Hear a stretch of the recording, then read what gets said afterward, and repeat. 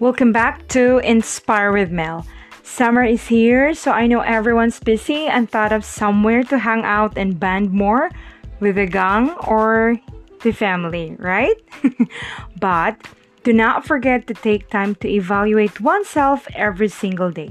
So today, Miss Rina Ann Ikarma gives portion about happiness. Anyway, what is your happiness?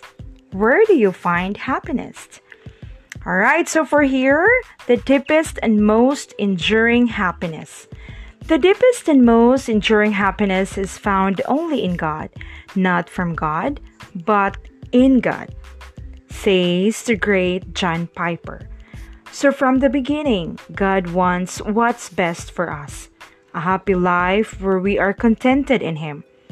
But when sin comes into the picture, everything falls apart. The word happiness is distorted. We thought that we can be happy without God. We thought that anyone or anything in this world could give us the happiness that we're longing for. Or when we get into a relationship or be successful in something, we will be happy human beings. Yet, it is only temporary. Have you ever been in a situation or in a negative thought where you are really happy, but later on you are not? Have you? To tell you honestly, I've been there many times. That it disturbs the happiness you felt within since you are thinking already what would happen ahead. On the contrary, enduring happiness is unending or continually recurring. It's unending contentment, delight, and joy. In good times or bad times, you're still happy. In the highs and lows of your life. You see, even amid pain and trials, you can still smile and be at peace or have that stillness in your heart as you believe that God is there to strengthen you and to help you out. I remember the time when I had this strange, indescribable feeling inside of me. It is so opposite from the situation that I was in. So joyful and worry-free. Do you are being confronted with different circumstances in life, you've decided not to get overwhelmed by it or get carried away, but you choose to trust God and dwell in His presence. For in His presence, there is always fullness of joy and pleasures forevermore. The deepest and most enduring happiness is when we seek the kingdom of God and His righteousness first more than anyone else.